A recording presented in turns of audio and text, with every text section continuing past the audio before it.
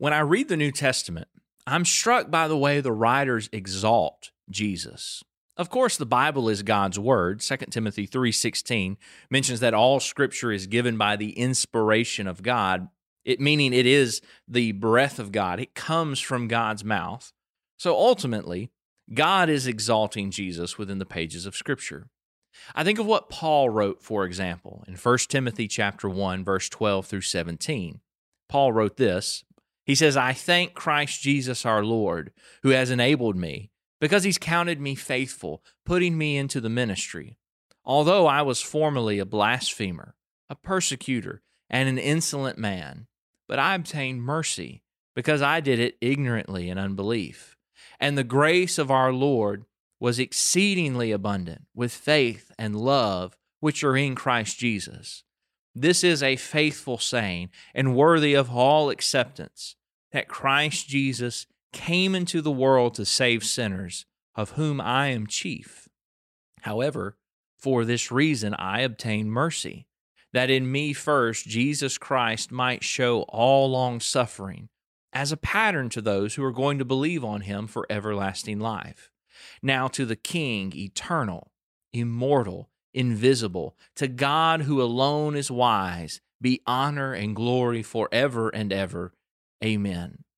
I'm also reminded of the words that Peter wrote by inspiration in 1 Peter chapter 2, verse 21 through 25, as we think about exalting Christ.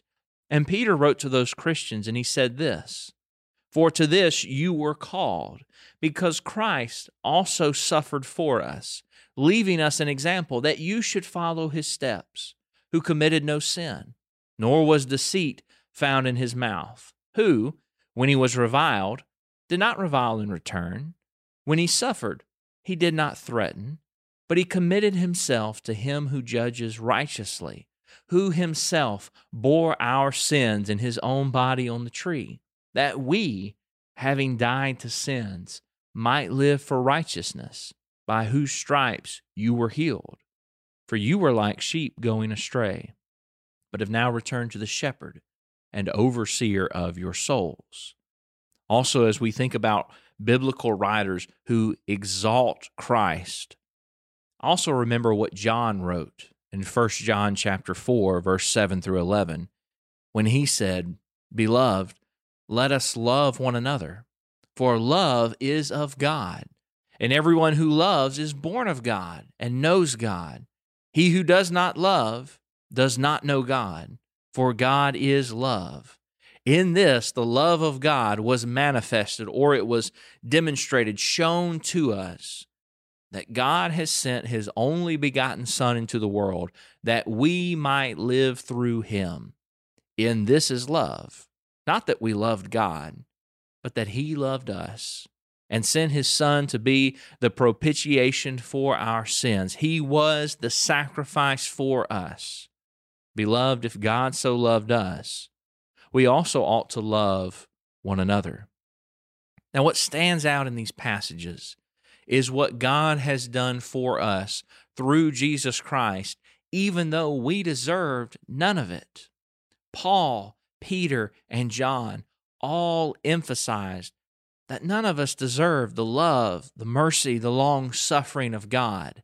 Sin separates us from God and earns us our fair wage, which is death, Romans 3, verse 23.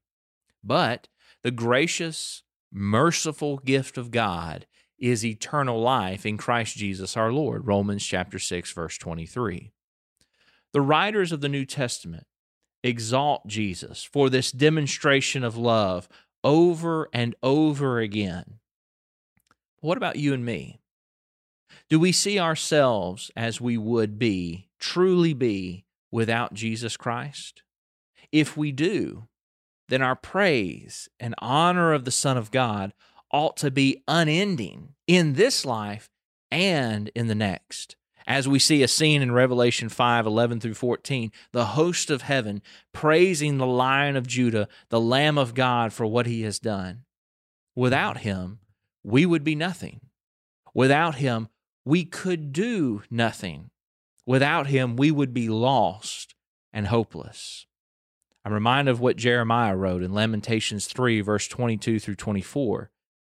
He says, though the Lord's mercies, we are not consumed. Through the Lord's mercies, we are not consumed, because his compassions fail not. They are new every morning. Great is your faithfulness. The Lord is my portion, says my soul. Therefore, I hope in him.